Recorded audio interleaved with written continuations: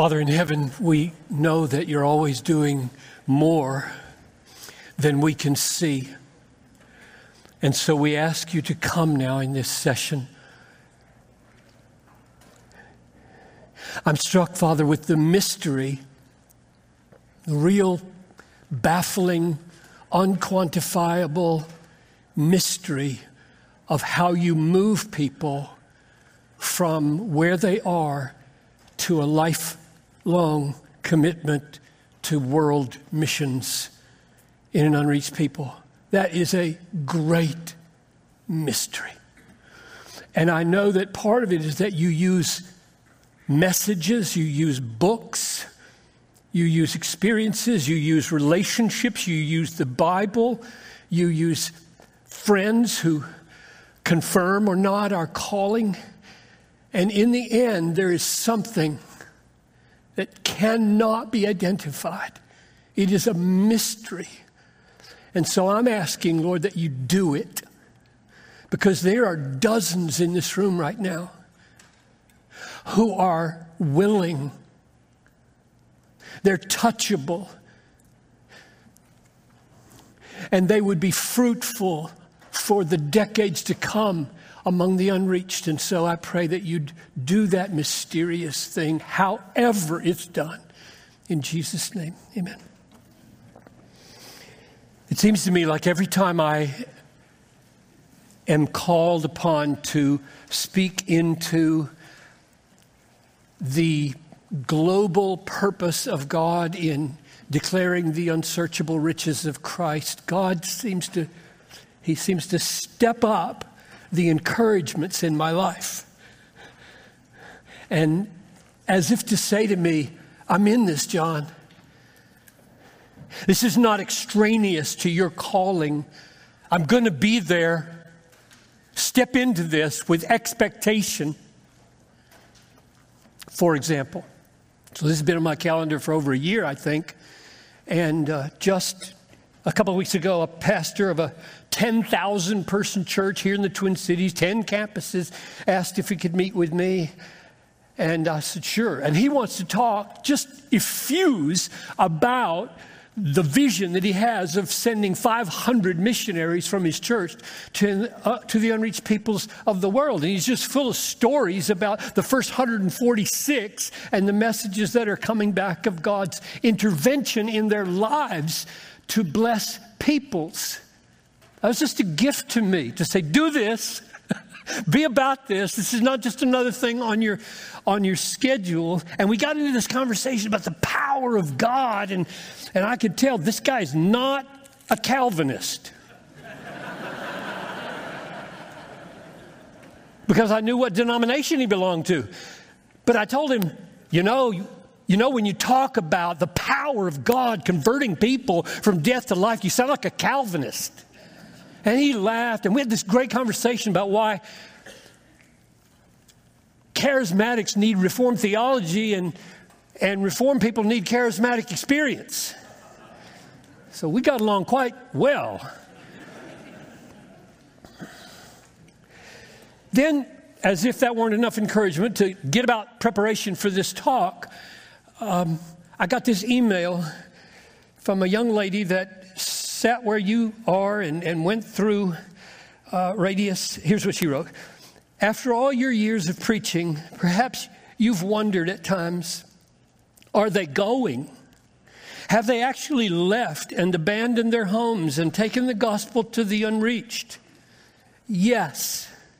After attending the Cross Conference in 2013, 2016, 2019, I went to Radius and was trained there. And 3 months ago, I arrived in Chad with my team of 9 to seek to reach the people. We're only at the beginning, but perhaps when I am your age, if God wills it, I will see with my own eyes what you've seen coming as well, a church among the people. For his glory. And she gave her name.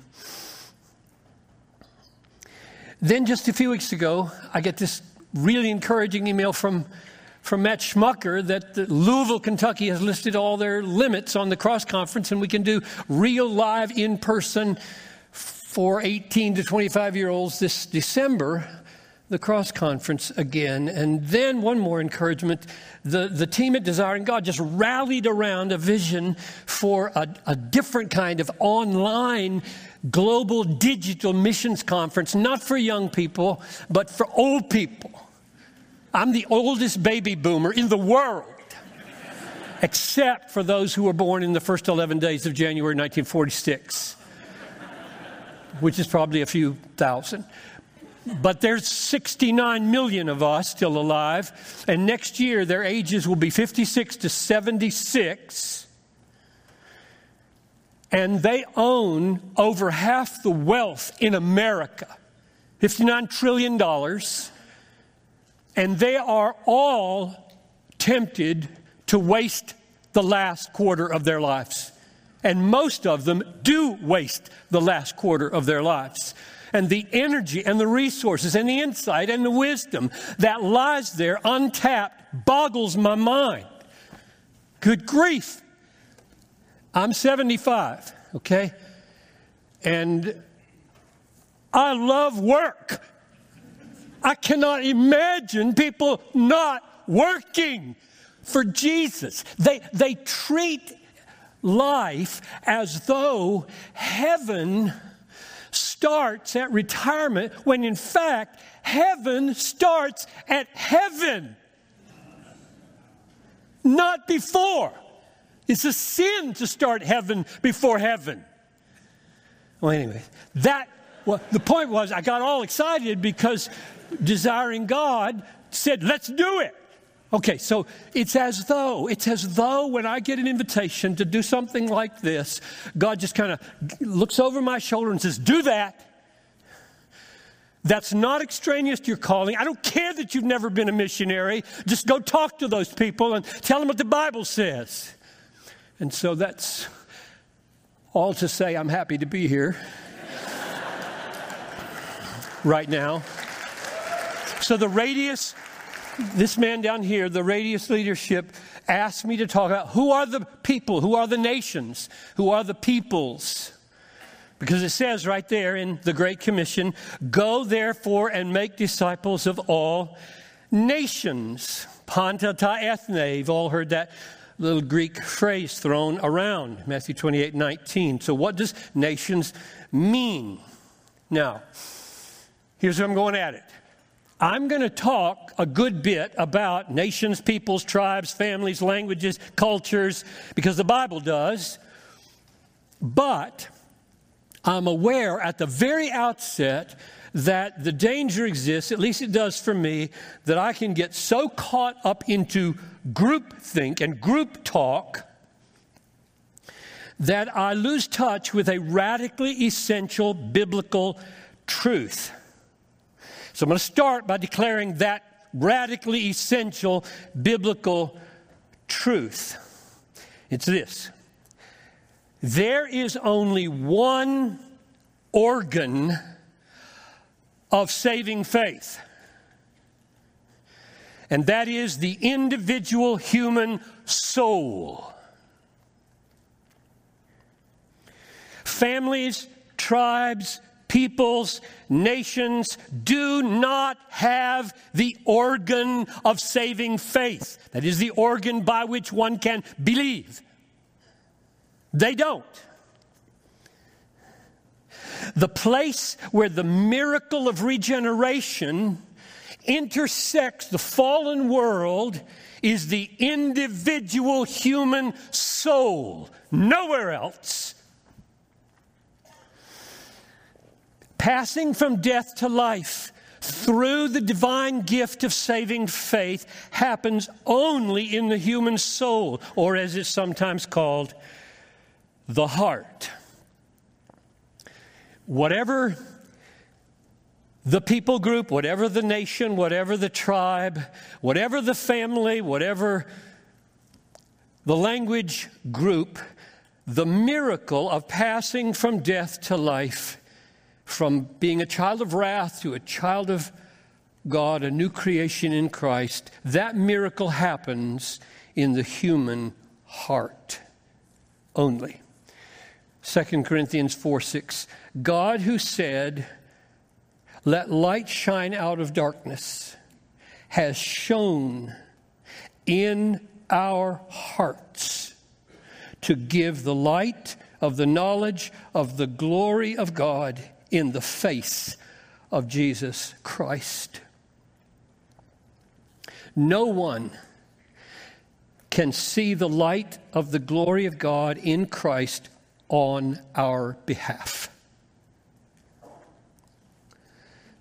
We see it with the eyes of our heart, as Paul called them in Ephesians 1:18, or we perish. Saving faith is a radically individual, personal experience or nothing.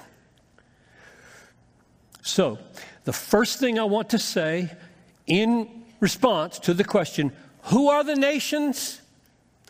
Is this: they are groups of individuals who live or die by the authenticity of the saving faith in each heart. That's who they are. Now, the Great Commission, you probably don't need to look it up because you all know it. The Great Commission points in that direction. We'll start there just to give some biblical warrant for what I'm saying besides 2 Corinthians 4:6. Make disciples of all nations, Greek ethne, plural neuter, right? Plural neuter. And in inflected languages, pronouns that come after agree with their antecedent in gender, case, number. Ring any bells from 7th grade? Make disciples of all nations, ethne,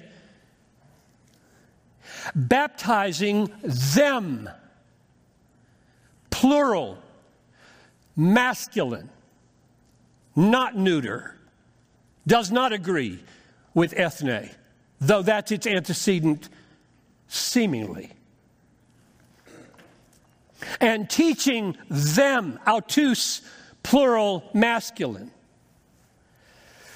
So, Jesus spoke this out, and Matthew wrote it out so as to make the pronoun and its antecedent disagree in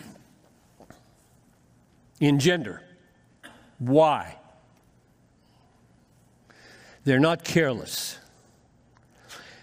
My answer to that question: because individuals have minds and hearts that can be taught all things, and individuals have hearts to believe and bodies to be baptized.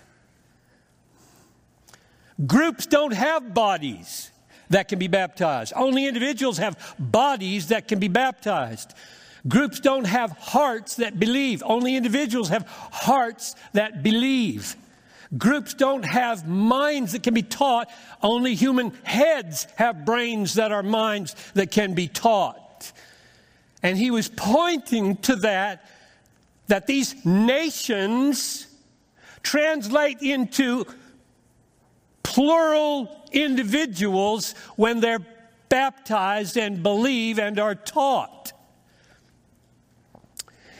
At the last day, Jesus said in Matthew 25:31, all the nations will be gathered before him as he sits on his glorious throne. Panta tai ethne, same phrase as the Great Commission. All the nations will be gathered before him on that last day, and it does not say that he will separate nation from nation. What does it say? He will separate sheep from goats among the nations.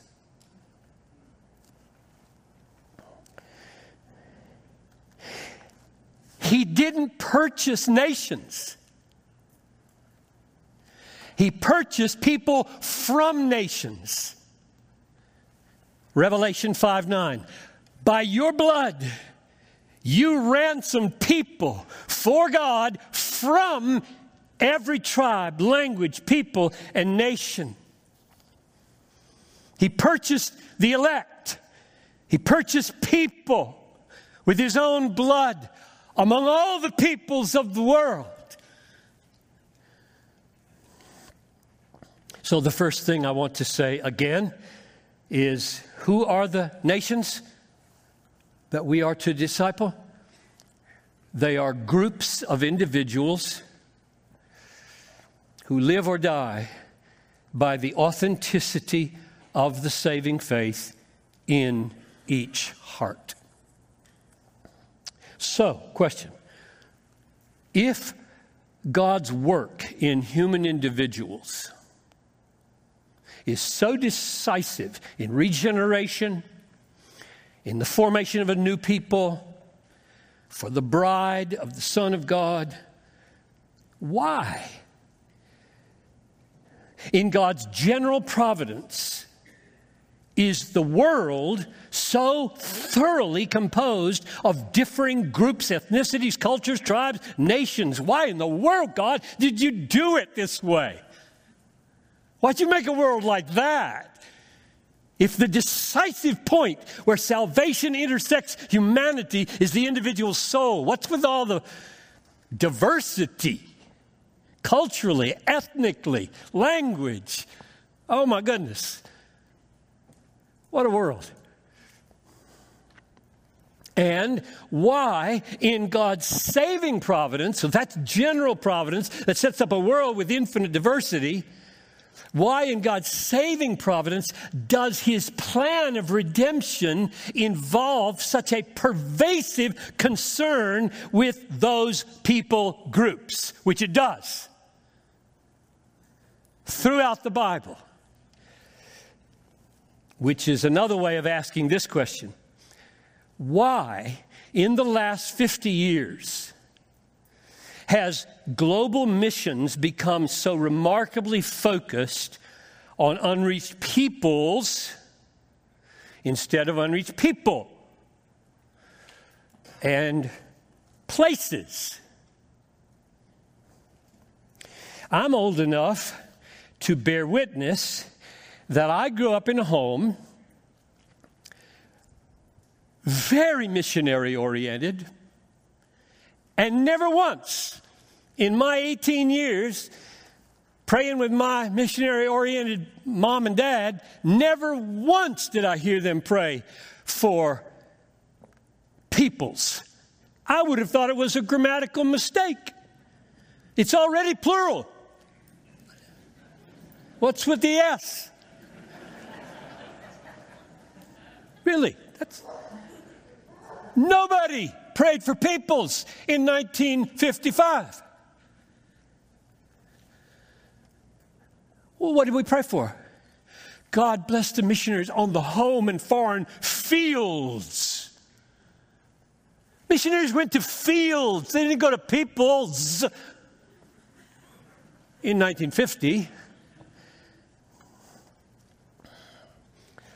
I didn't realize that I was living close to Lausanne, Switzerland in 1974. I was in Munich, Germany, and I didn't realize that a bomb had been dropped at the Lausanne Congress on World Evangelization by Ralph Winter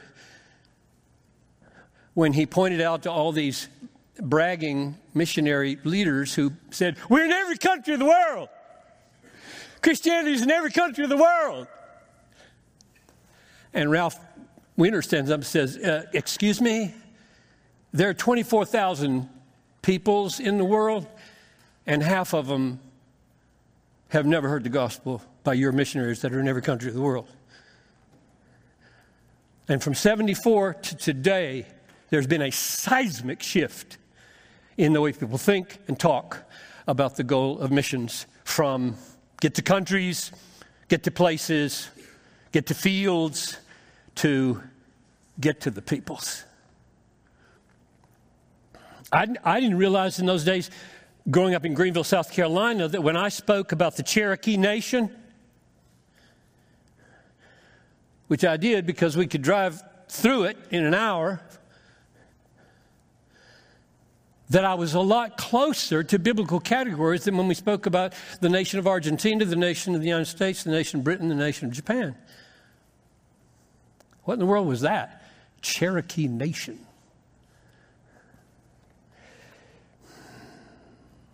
So my own thinking underwent a huge transformation in the late 80s and early 90s, and Ralph Winter was then, is now, while he's in heaven, one of my heroes, and was in my house numerous times telling me how to redesign the house to be more missionary-oriented. He walks in the back door, okay? First time he's ever in my house. This guy's an engineer by trade, and he's a missionary statesman. So he walks in my house, and he stops like this, looks around. He says, you know, if you built a wall right here, then that room there, with its own bathroom there, could be a little missionary apartment.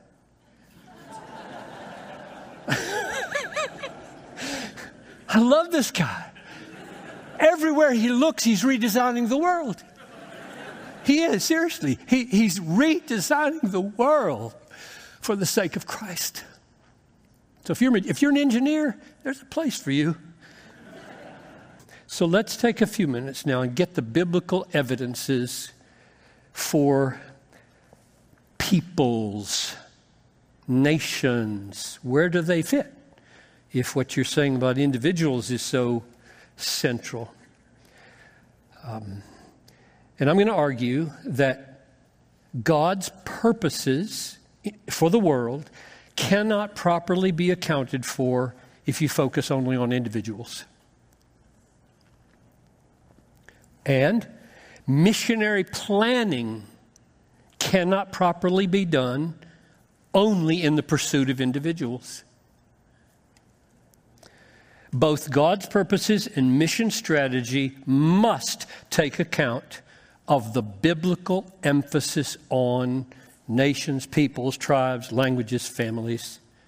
So let's start with the phrase panta ta ethne in Matthew 28:19. Go therefore and make disciples of all nations. Now, you will hear sometimes people say ethne, you can even hear it, ethnic, ethne. Ethne, lexically, by the very word, means ethnic group. That's not true. Sorry, but it's not true. It can, but it can also refer to a non-Jewish person in the singular, or it can refer to a group of non-Jewish people with no reference to any people group at all. For example, in Ephesians 3:6, Paul speaks of the ethne, Gentiles, who are members of the body of Christ. That's not people groups. That's Christian non-Jews, plural ethne. Ethne occurs in the plural 130 times in the New Testament, Greek. The ESV translates it nations 33 of those 130 times. All the rest are translated Gentiles, sometimes referring to nations, sometimes referring to individual non-Jews. Therefore, when you read panta ta ethne, you cannot say automatically, because of the lexical meaning of ethne, therefore, he's talking about ethnic groups. You can't do it. Language doesn't work that way. You have to argue another way, which is what I'm going to do. You have to broaden out your understanding of the Bible and see if the Bible is leading you to that interpretation of panta ta ethne, not just the lexical meaning of the word itself.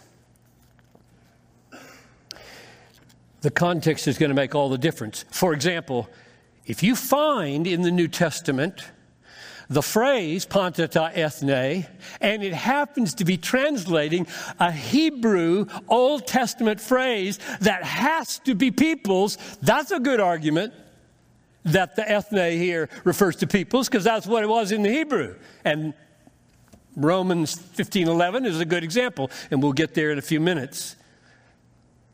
So for the last 35 years of my missionary preaching, I have tended not to start with Matthew 28:19. Partly because it's so familiar, partly because it's got that ambiguity in it.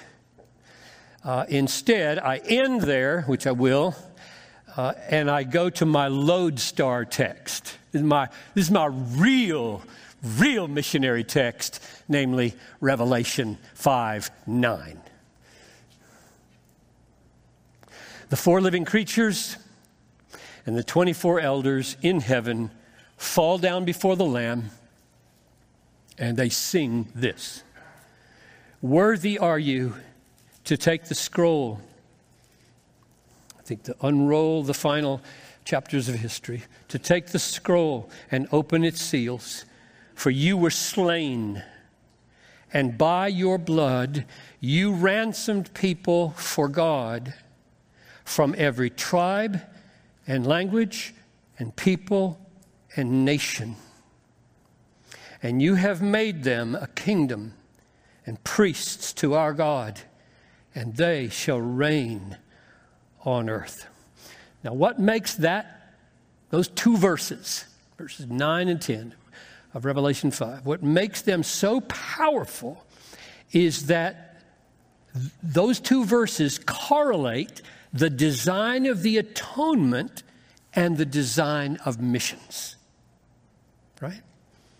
God's distinct purpose and design in the atonement, the slaying of the Lamb of God, and the goal of missions, the outcome of missions, the aim of missions are correlated in this verse like nowhere else in the Bible. In the atonement, God ransomed by the blood of the Lamb a people from every tribe and language and people and nation. And now our missionary calling correlates with that. You go get what he bought. Go get him. You know, the Moravians were not the only missionaries inspired by Revelation 5, but probably the Moravians gave expression to the beauty of the missionary implications of this text better than anybody. And in the middle of the 18th century, they would get on their ships in North Germany to disappear forever out of their families' lives to peoples they had no idea whether they'd eat them or not. And as the ships pulled out from shore, they would lift their hands and say, "May the Lamb that was slain receive the reward of his suffering." That came straight out of Revelation 5:9. "May the Lamb that was slain in my ministry receive the reward of his suffering. He was slain for them. And I'm going to go be the means by which he gets his reward for his suffering." I cannot imagine a vision of life more precious than that. I mean, if you could wake up every morning and preach to yourself, "I am the instrument in the hands of the grace of God by which the Lamb slain will receive the reward of his suffering."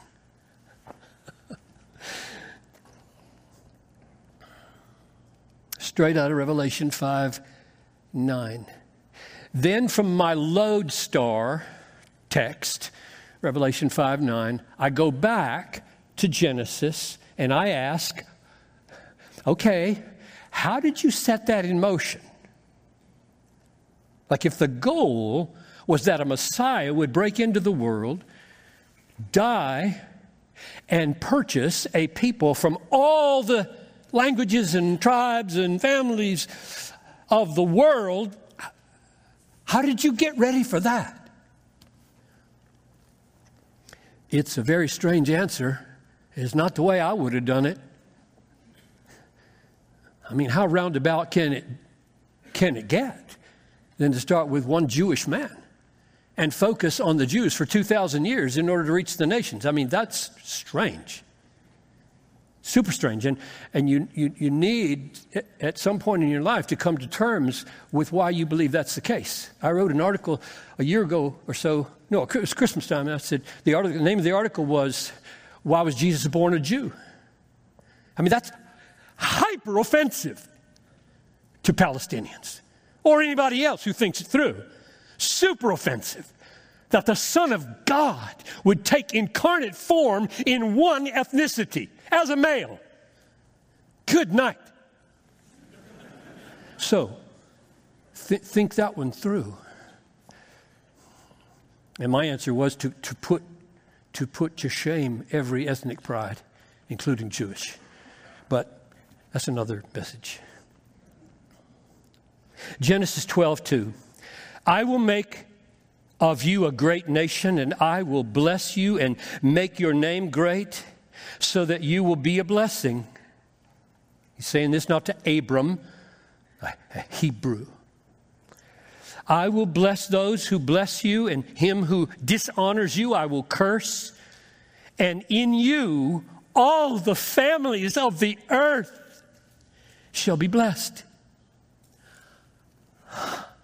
So there's the goal of selecting one ethnicity to focus on for 2,000 years. Jews. So that in you all the families of the earth will be blessed. Now that promise is repeated 4 times in the book of Genesis. 18:18, 22:18, 26:4, 28:14, and one of those, 18:18, is quoted by Paul in Galatians 3, the most important arc you could ever draw from Abrahamic promise to the gospel. It's awesome. Here's what he says. Galatians 3:7. Know then that it is those of faith who are the sons of Abraham. You believe in the Messiah? You're a child of Abraham. And the scripture, foreseeing that God would justify the Gentiles, ethne, by faith, preached the gospel beforehand to Abraham, saying, and then he quotes 18:18, this promise, in you shall panta ta ethne be blessed. Oh, so now I've got some warrant for thinking that as this promise comes into the New Testament and Jesus and Paul pick it up and make it a commission, we got some biblical foundations for saying panta ta ethne means families, tribes, peoples, language groups, ethnicities, more than individuals. Amazing. So you believe on the Jewish Messiah and all the nations from which you come will be included. And then finally, I point to Paul's self-understanding as a missionary in trying to work my way from the wider biblical picture back to Matthew 28:19 and all the nations and who they are. So my last step in my thinking is to go to Paul's understanding of his calling as an apostolic missionary. How did he think about himself? He says in Romans 15:9, and I think 15:9 to 24 is about one of the most important missionary texts in the Bible. He said that the Jewish Messiah came into the world, quote, in order that the Gentiles, ethne, maybe nations, maybe individual non-Jews, it's ambiguous, right? In order that the nations, or in order that the Gentiles might glorify God for his mercy. So Jewish Messiah comes so that nations glorify God for mercy. How's that going to happen? And then, in the next verses, Paul strings together, weaves together 3 Old Testament texts from the law, from the Psalms, from the prophets. This is not accidental. 3 Old Testament texts, and he quotes them in a way to show what he means by ethne. So here's verse 11 that I said we'd come back to, Romans 15:11. And Paul says, quoting Psalm 17:1, "Praise the Lord, Panta tai ethne, and let all the peoples extol him." Okay, now you know how parallelism in the Psalms work, right? Like, you got a statement and a parallel statement, parallel statement. That's the way most Hebrew poetry works. Parallels, state, no rhyme, no meter, but lots of parallelism. And the parallels explain each other. They help you understand what both halves are about. So let me read it again. Paul's unpacking the statement, the Son of Man or the Messiah came so that the Gentiles, the ethne, would glorify God for his mercy. As it is written, praise the Lord, Panta tai ethne, let all the laoi peoples extol him. In other words, in Paul's mind, that Old Testament text, now quoted as in Greek as Panta tai ethne, was a clear representation of peoples with an S. So John Piper had to relearn his grammar because in Greek, laos meant people and laoi meant peoples. And that's the parallel with nations here. Therefore, clearly, Paul, at this point, is thinking the Son of Man came, the Jewish Messiah came for the sake of all those pagan peoples out there, all those barbarians out there, all those crazy groupings. And here's how he goes on. Here's how he interprets his own calling in the light of this. This is verse 19 of Romans 15. From Jerusalem and all the way around to Illyricum. Okay, now get this. See, you're looking here.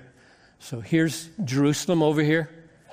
And here's the Mediterranean, Aegean Sea, Greece, Illyricum up there near Albania. All right? So from Jerusalem, this is just outrageous. All the way around, up through Syria, across Asia Minor, Turkey, down through Greece, up toward Albania. I'm done. I mean, listen. From Jerusalem and all the way around to Illyricum, I have fulfilled the gospel of Christ. And thus I make it my ambition to preach the gospel not where Christ has already been named, lest I build on someone else's foundation. But as it is written, those who have never heard, never been told of him will see, and those who have never heard will understand. But now I no longer have any room for work in these regions. Paul, you're crazy. You're out of your mind. How I hope to see you in passing as I go to Spain. What did he mean? I have no room for work. There were tens of thousands of unbelievers left in Asia Minor. You know how I know that? Because he left Timothy at Ephesus and told him to do the work of an evangelist. What do you mean? He meant, I'm a missionary. I'm done.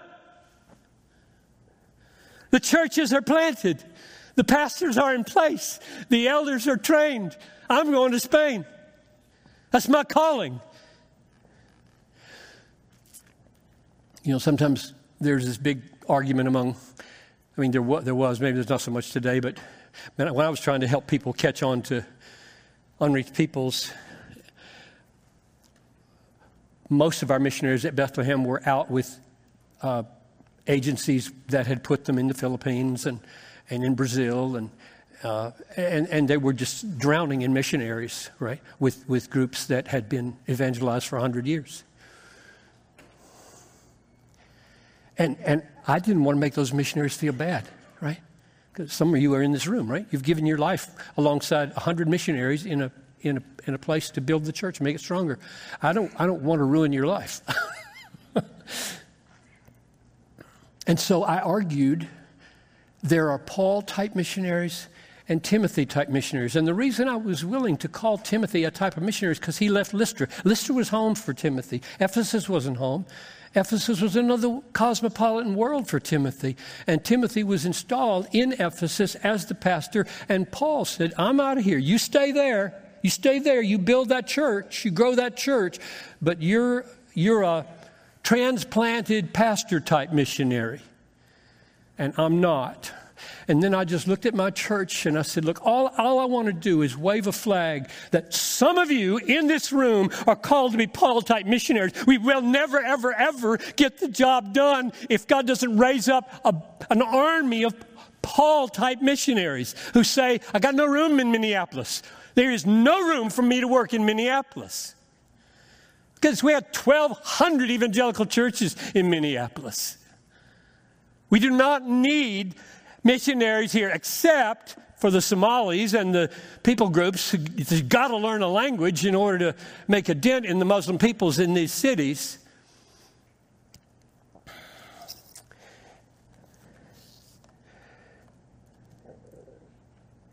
So, against that backdrop, so Revelation 5:9, Genesis 12, Galatians 3, Romans 15. Okay, we could do so much more to provide the backdrop. But against that backdrop, I return now to Matthew 28:19. Go make disciples of Panta ta ethne, or all nations. And I believe I have good warrant from wider biblical teachings, including Jesus's, to say that it includes this meaning: go and preach the unsearchable riches of Christ among all the peoples of the world. And just a little parenthesis here in response to Brooks's comment of language peoples or ethnic peoples or culture peoples or, football peoples or taxi driver peoples. I totally sympathize with that correction. But I'm really not picky if you can show me an unreached group of any kind and give your life to it. But you don't need to have the problem solved of precise definition between Revelation 5:9, you were slain, and by your blood you ransomed people for God from every tribe, tongue, people, nation. You do not need to know where to draw the lines between those four in order to reach them. You don't. You just need to want to. Really bad. Now let me end like this. Go back to my emphasis at the beginning on individuals, and I'm posing myself the ultimate questions now. Let's see if we can end by putting the diversity of the peoples together with the individual heart of saving faith, and see why God did it this way. Okay? So I set it up that regeneration and passing from death to life happens only in one place, namely the individual human soul. And so the locus of salvation starts there. And then I added, the Bible is pervasively concerned with people groups. Now, how do they come together? And my conviction is this: God decided that the human heart would be the point where his saving grace takes hold of humanity, because the goal of salvation, according to Ephesians 1:6, is the praise of the glory of the grace of God. That's the ultimate goal of the universe. The praise of the glory of the grace of God, Ephesians 1:6, 1:12, 1:14. But the essence of praise is not the movement of lips. This people honors me with their lips, but their heart is far from me. Matthew 15:8. The essence of praise is the admiring gladness of the human heart in the glory of the grace of God. The essence of praise is the admiring gladness of the human heart in the glory of the grace of God. So, God has made glad trusting, admiring, treasuring of the glory of His grace in the human heart the centerpiece of His ultimate purpose for the universe. Not the redeemed body, this body right here, as much as I'll be very happy to get one of those. Not the new earth,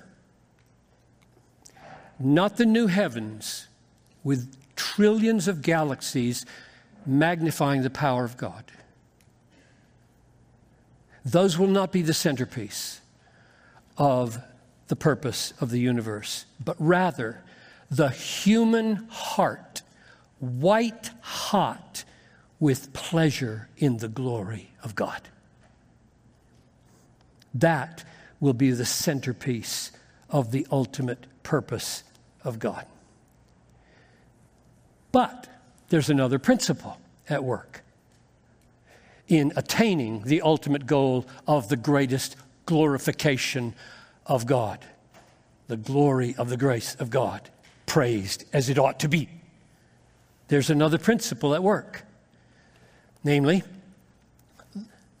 I'll state the principle. The fame and greatness and worth of an object of beauty shines with greater brightness in direct proportion to the diversity of those who rejoice in its beauty. That's a complicated sentence. So I'm going to read it again, because I believe it is the answer to why God made the world diverse. So why did He do it? Why not just one kind of people? Why thousands and thousands of ethnic groups? Why? Why, God? It just makes things harder. Yeah, it does. Here's my thesis. The fame and greatness and worth of an object of beauty, I'm thinking God here, the glory of God, shines with greater brightness in direct proportion to the diversity of those who rejoice in its beauty. If all believing human hearts were of one people group, one kind of human being, if all believing human hearts were from one people group, the full, glad praise of God in that group would be a wonderful glory to God for His salvation. Yes, it would be. But if in the end all the redeemed hearts come from 10,000 different ethnic groups, then their united pleasure in the glory of God's grace will shine with a brightness of praise far beyond the praise of any one group. That is the ultimate reason for the diversity of the nations, and that is the ultimate reason why missions exists. Let's pray. So, Father in heaven, I praise You that You didn't create the world the way I would have. You didn't set up the salvation of the nations the way I would have. You are God, and I am not. I would not have it any other way. I'm happy to get under your purposes and let you teach, let you speak, let you work, let you rule. And I ask now, Lord, that with this brief effort to clarify, what are we after? In the peoples, in the hearts, among the nations, in the ultimate end, would you motivate in ways that I cannot begin to imagine everyone in this room that you intend to have among the peoples? I ask this in Jesus' name. Amen.